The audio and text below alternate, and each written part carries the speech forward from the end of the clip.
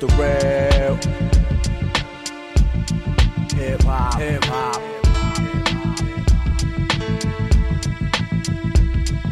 The real hip hop.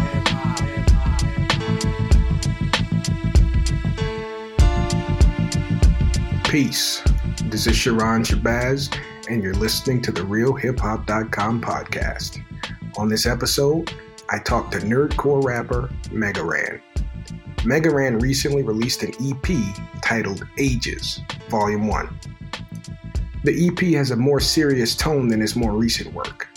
On Ages, Mega Ran tackles subjects like growing up as a latchkey kid in Philadelphia, having to address racism in his music, and just barely making it as a hip-hop artist. On this show, Mega Ran discusses whether he'll return to his original profession of teaching, being a black rapper with a mostly white fan base, and his new EP, Ages, Volume 1. Why'd you call the new EP Ages? Well, when I first started writing for it, I realized that each song was kind of me rapping from a perspective of myself at a younger age. A song called Double A is just about me getting a Walkman and wanting to play my new music, but not having any batteries for it. Latchkey Kid is about just coming home at a young age and having a house to myself and trying to figure things out for myself at home. So yeah, once I had a few records done, I was like, oh, well, this is age 8 and this is age 19 and this is age 30, so that's where Ages came from. And then when I got halfway through it, I realized that Ages spelled backwards is Sega, which is kind of crazy. And I'm like, maybe that's where it came from, but I didn't even know any of that. So I just was like, all right, well, I guess it fits. Let me just keep going. Okay. The project seems more serious to me than some of your more recent work. Yeah. Would you say that's a fair assessment? And if so, why did you take that route this go round? Oh, absolutely. It's intentional because this year I just realized like it's a perfect project to end off the year with, because for me, I started the year doing a lot of, less serious stuff. We did the book album. I did a bunch of wrestling stuff this year. It's been a great year, but it hasn't necessarily been a great year for me doing like self-expressive music that people might have expected from me in the past. So I wanted to create the balance. I'm always looking for the balance whenever I create projects. I always want to try to balance out Mega Ran and Raheem, and that's what I wanted to do with this album, is bring some of the balance back. Okay. On the song Upside Down, you get really introspective, man. But what inspired your verse? Right now. Right now. Sometimes I pretend that it's all gravy. Even when it's obvious, everything's all crazy. My vibes is off lately. The ground is all shaky, mine's all spacey. Trigger off safety. The homies see victories and think life goes. 1 minute I'm sweating and the next I'm ice cold. Eyes roll to the back of my head, knowing I'm lacking the bread to buy back everything that this life stole. Live show still legit, versus still fire. Blindfold in the pit till I feel inspired. Time saved is a sine wave and it's meaningless when you feel like your mind's flaying like Will Byers. All dried out like a mummified. My brothers try to visit, I tell them another time. Close the eyes in the nighttime, come alive. Stranger things than Hawkins in the summertime. Brothers grind just to get what they deserve, hoping that the game never kick them to the curb. Never dreamed I'd be living this disturbed. Devil on my shoulder and he whispering the words. Word. Right now, everything is upside down. Everything is upside down right now. Right now. Everything is upside down. Everything is upside down right now. Well, I just thought about how people look at what I'm doing as like me living the dream and loving my life. But then I realized that I look at my life like I'm working super hard just to try to maintain a little bit of something, you know, like we're not winning Grammys. We're not, flying first class everywhere and raking in the dough. So it's just perspective. And that's where Upside Down for me comes from. Cause it's like kids look at me and be like, oh man, he living the life. He's balling, you know? And I look at it like, are you crazy? Like, nah, I'm struggling to pay bills, you know?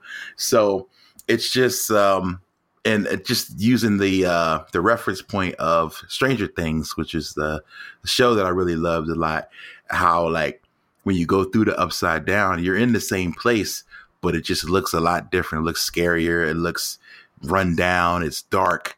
And that's really what life is when you look at it through a different lens. So that's really what it was. That's what inspired those lyrics.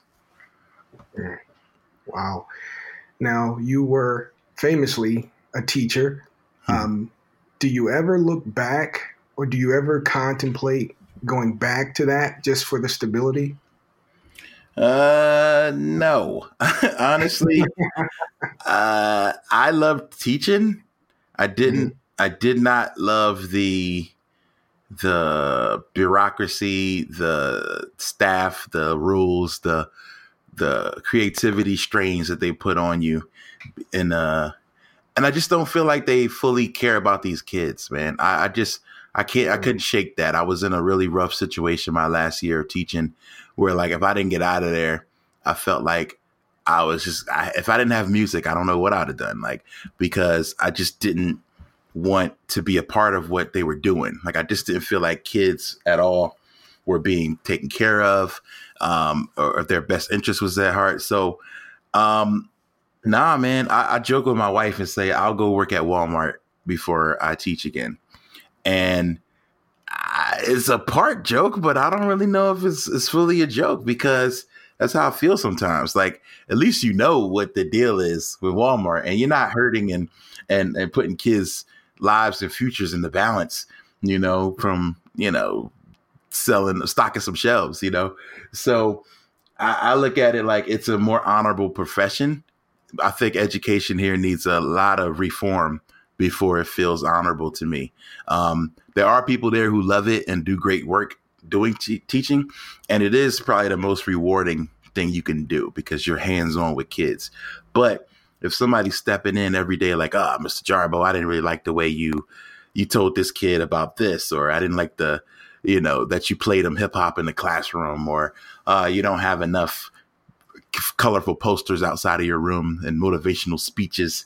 You know what I mean? Like they become micromanage you to the point where you're almost not motivated to do your job. So that is why I don't know if I'd go back. Teaching, maybe college, I don't know. I want to go out and speak. I think, honestly, when rap's over for me, I just want to go to schools and talk and tell people stuff that hopefully they need to hear, and that hopefully won't get me like kicked off the campus. But I'm going to give it to them real. I think you can do that now. I think so. I mean, I like doing this. And so now I'm at a point where if people are hitting me up to come out, I would want to perform. So I'd be like, oh, well, let's rock a show, and then I'll talk to them, or I'll also talk, and then we'll follow it up with a performance, you know? So either way, but I would love to do that now. Okay. All right. On the song Walking on Water 2.0, you said they wish I wouldn't talk about race so much. Probably wouldn't if it wasn't in my face so much. And that's a heavy line, man. How has the current racial climate in America affected your music and your interaction with your fan base?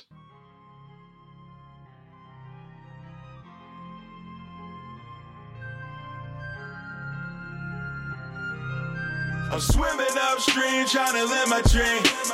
Swimming upstream, trying to live my dream. Never been afraid of any sort of karma. Feel untouchable like I got the Zora armor. And I'm walking on water. Yeah, Yeah, feel like I'm walking on water. Yeah, feel like I'm walking on water. Yeah, like I'm walking on water, walking on water. Don't wanna be a legend just because I've been rapping a long time. Man, I want people to call me a legend because I've been giving them strong rhymes. Since round about 9-5, I've been online. Same time I've been on mine. Grinding, showing on time. Never late, better get it straight. So, no, I don't like to talk, prefer to demonstrate. Took what I was given and I whipped it into lemonade. Packaged it and sold it on the information interstate. Cash shows to imitate, I prefer to innovate. They wish I didn't talk about race so much. I probably wouldn't if it wasn't in my face so much. I can't help but wonder why we all just hate so much. Watch the news, man, and I can only take so much. Feel me, I want it all, couple dolls, bless the wife and kids. But it's so hard, always gone with the life I live. Wish I could ball, stay involved with the time I give. But I come home and I barely recognize the crib. Only black face in my cul-de-sac. Rebel flags in my neighbor's garage, think I don't notice that. Maybe I should just get over that. But even I get sick of holding back. You feel me? I'm swimming upstream, trying to live my dream. Swimming upstream, trying to live my dream. Never been afraid of any sort of karma. Feel untouchable like I got the Zora armor. And I'm walking on water. Yeah, feel like I'm walking on water. Yeah, feel like I'm walking on water. It's a great question. Honestly, the line is just, it comes from the conversations I have with my friends and, or even like my fans or people who'd be like, oh man, this is very racial.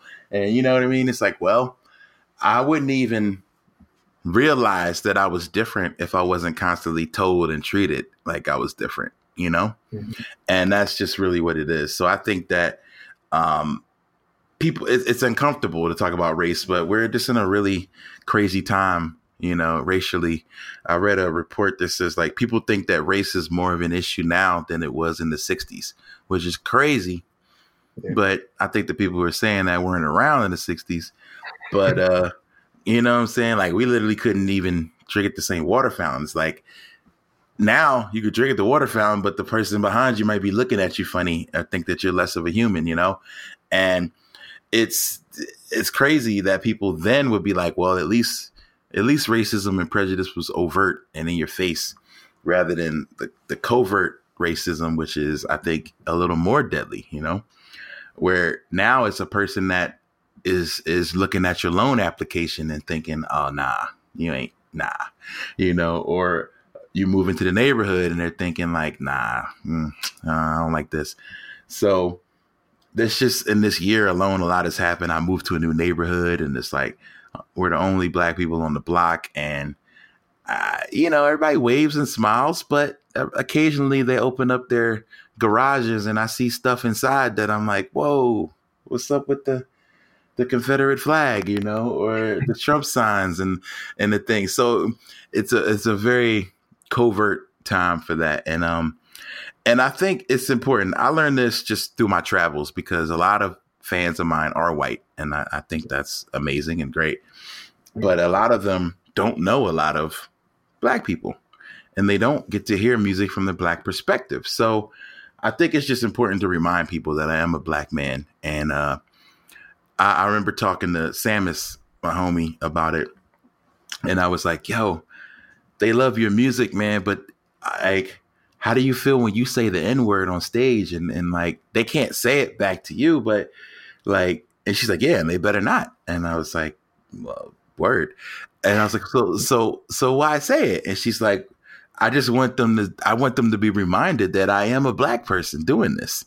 You know what I mean? And yeah, there's some places I can go that you can't. So why shouldn't I take advantage of that? And I thought that was an interesting perspective on that. And so, whereas I wouldn't necessarily do that, I haven't put, you know, that kind of colorful language in my music. And maybe I will at some point, but with reason, of course. And but with me, it's like, okay, I can talk about racial inequality issues in my music because they're not going to hear it from anybody else. Because a lot of people come up to me like, man, I only listen to you when it comes to rapping, or I listen to you and a few other people that you put me on to, you know? So I know that the kids who are listening to me might not be getting this perspective. So that's a long answer to your Your short question. No, that's a great answer. But I want to hop on what you said about your fans being mostly white. It reminds me of, I think it was a Roots record where Common said, "When we perform, it's just coffee shop chicks and white dudes." Yep.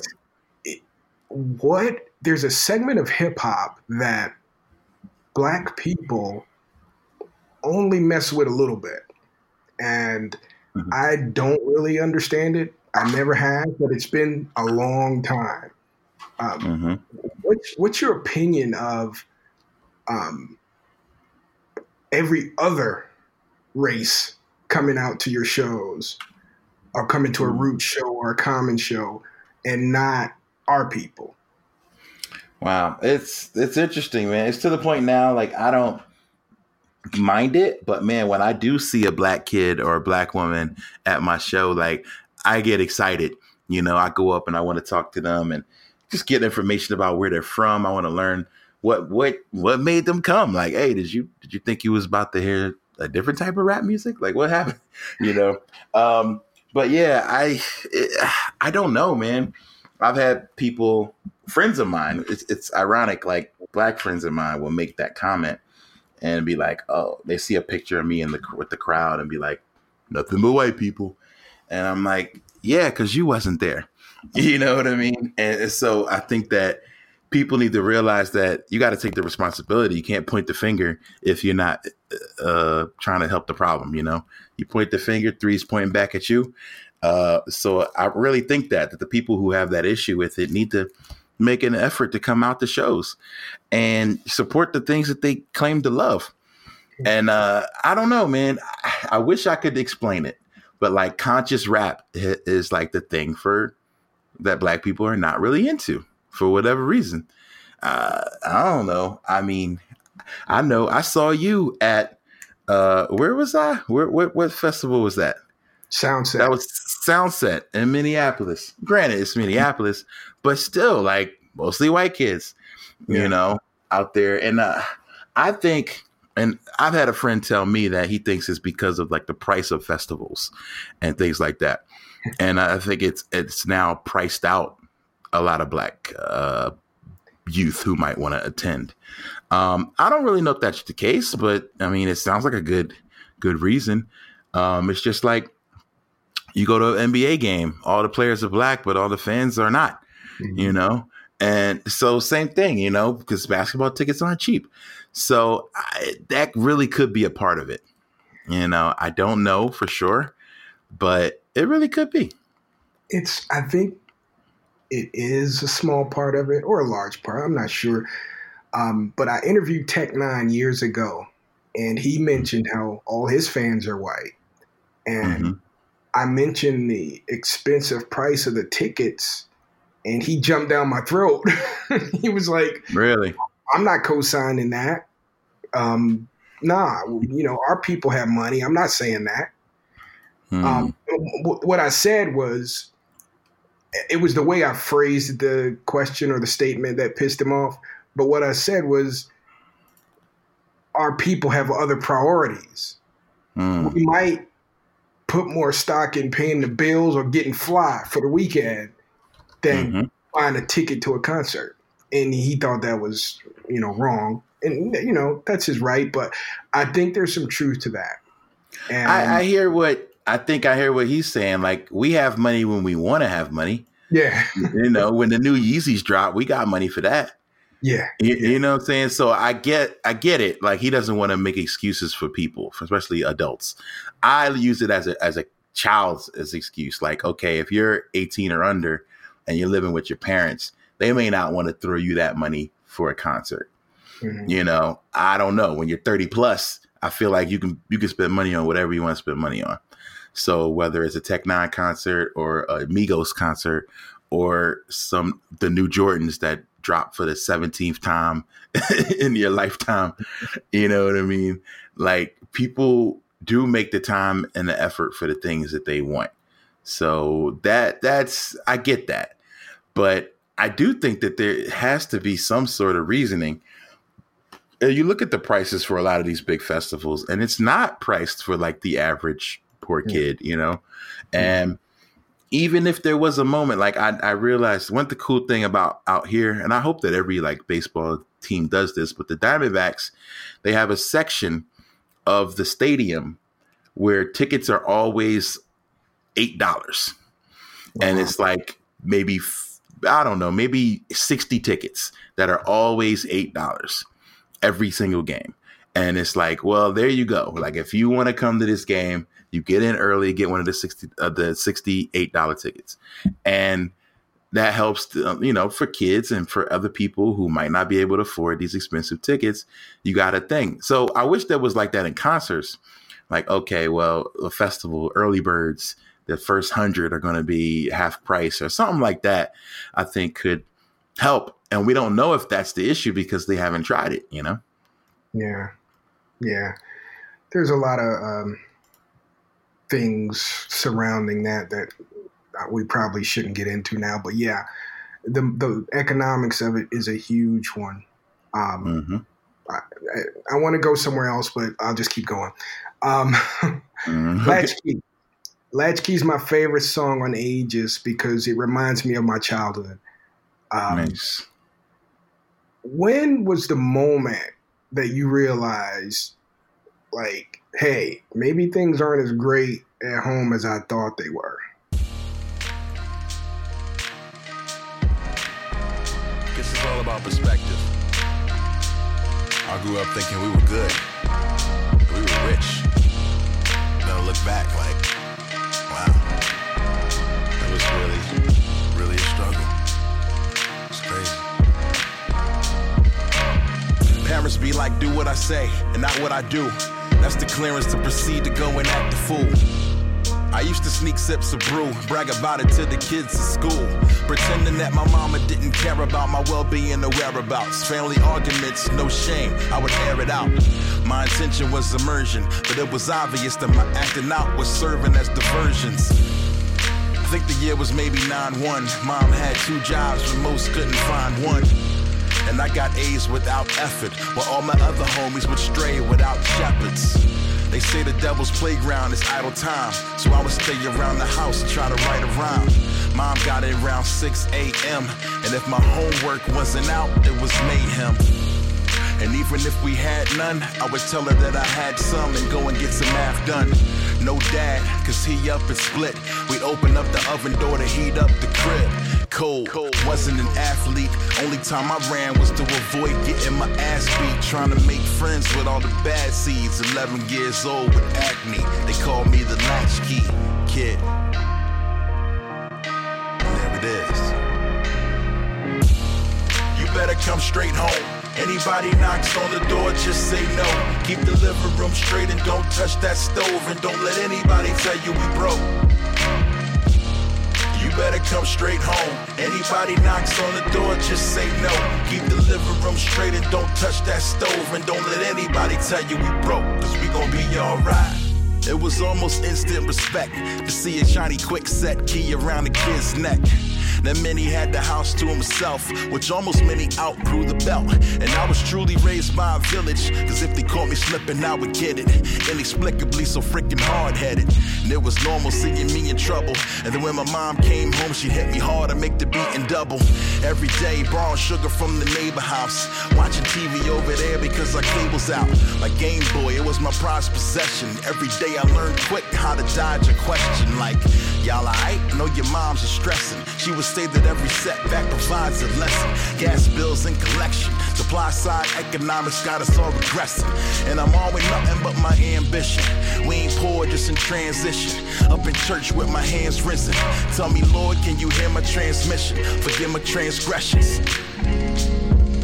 Same story as last week. Life's kinda funny if you ask me.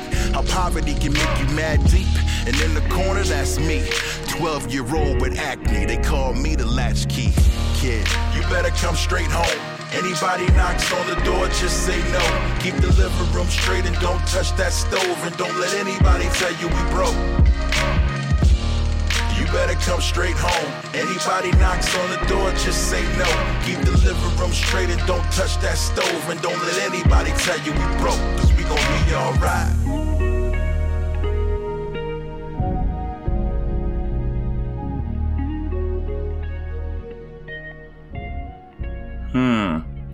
I think I remember heating up the house with the oven and thinking that was like kind of a normal thing.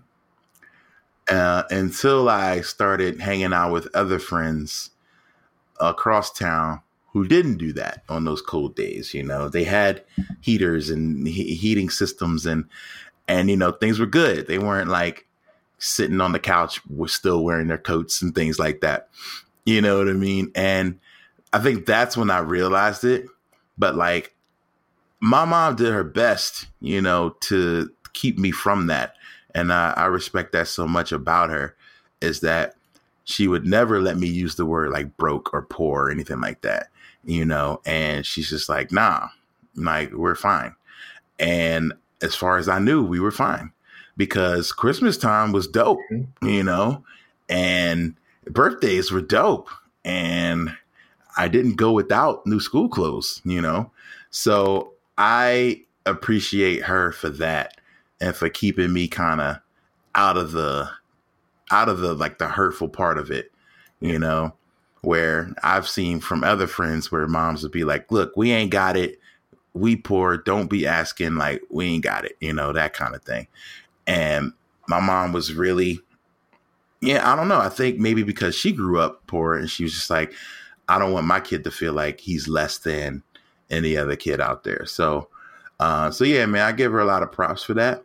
Because as far as I knew, I thought we were okay until I looked and seen like just small things where I was just like, oh man, like maybe we're not great, you know, but there was never a moment where my mom was like, oh, you got to go get a job or you got to go do this and we need some help. It was, I never heard her ask for help, you know, because she's very proud. And I mean, I'm sure most Black women, single moms are like that, but I think moms, just like teachers, just like any sort of leader, like you can't let them see you sweat, you know? So even when it's crazy, you can't let anybody know that it's crazy. Yeah. I definitely relate to that one. Okay. You and I, we share a pro wrestling fandom. We met at WrestleMania in New Orleans like 2 years ago. Mm-hmm. And I also interviewed you a few years back about the Matt Mania album. Mm-hmm. This past year, you've gotten more involved in the wrestling world with Ring of Honor, appearing at StarCast, and Xavier Woods from WWE raps on the bonus track on the EP. Have you gained any new Mega Ran fans from your work in the wrestling world?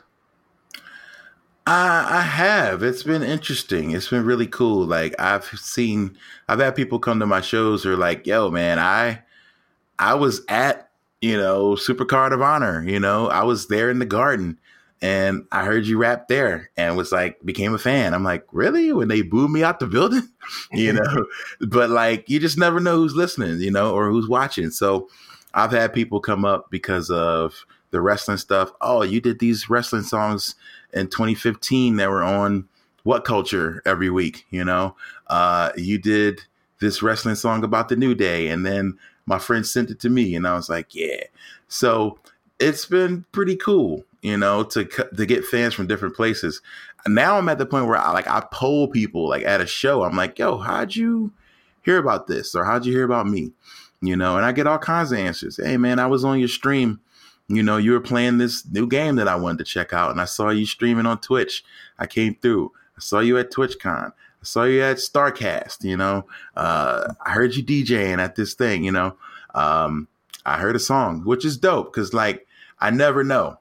And it's awesome to be able to have people come from different places. My ultimate goal in this, and this was when I first started, when Mega Ran first became a thing, my goal in this whole process was to eventually have a room full of people at a concert that are like the nerds, like the cool kids, the hip hop heads, like the wrestling heads, the anime, comic book heads, all in one place at the same time and being able to have a good time together, you know, because as a kid, I couldn't bring those groups together. Like I would have my anime nerd friends. I'd have my video game nerd friends.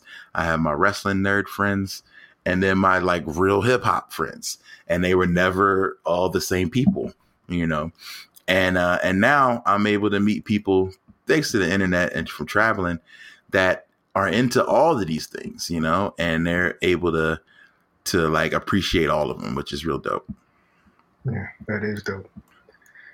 Okay, this is Ages Volume 1. When can we expect to hear Volume 2? Oh, man, it's only like a week old. We can't talk about Volume 2 yet. It's not even written. Honestly, I didn't want to call it Volume 1. I think it was like a clerical error of mine that made it become called Volume 1. But I think that's okay because I always enjoy, like, pretty much all my favorite artists have done a part 2 or part whatever of something that they've created. So creating it and calling it Volume 1 does hopefully create the demand for more. So maybe next winter, if anything, there'll be like a once a year thing. Like, all right, I need to tell you where I am right now. It's time for Ages Part 2, you know, or Ages Part 3. So yeah, I was an accident, but a happy accident, like Bob Ross says, because I think that there will be multiple of these. And I made sure that the cover is like an 8-bit winter scene, but it's also a like row homes from Philly, like the style houses that I grew up in, but like in an 8-bit style. And it's a wintry trees in the background. So the next one will come at a different season, and we'll just continue it that way. Through the Cold, I felt like you gotta tell stories like Latchkey in the wintertime. Those are cold winter songs. So the next one will be in a different season. So if it's spring, then we'll talk about growth and, you know, things like that. And then if it's summer, we'll talk about like enjoying, having fun and all that. But that's where I think they're going to go. So there'll be at least 4 volumes of Ages. All right. Mega Ran, thank you for joining the RealHipHop.com podcast. I appreciate you, bro. Thank you. All right. You're welcome. Peace. All right. Peace. The real hip-hop MCing and DJing from your own mind, you know. I guess right now we should start the show.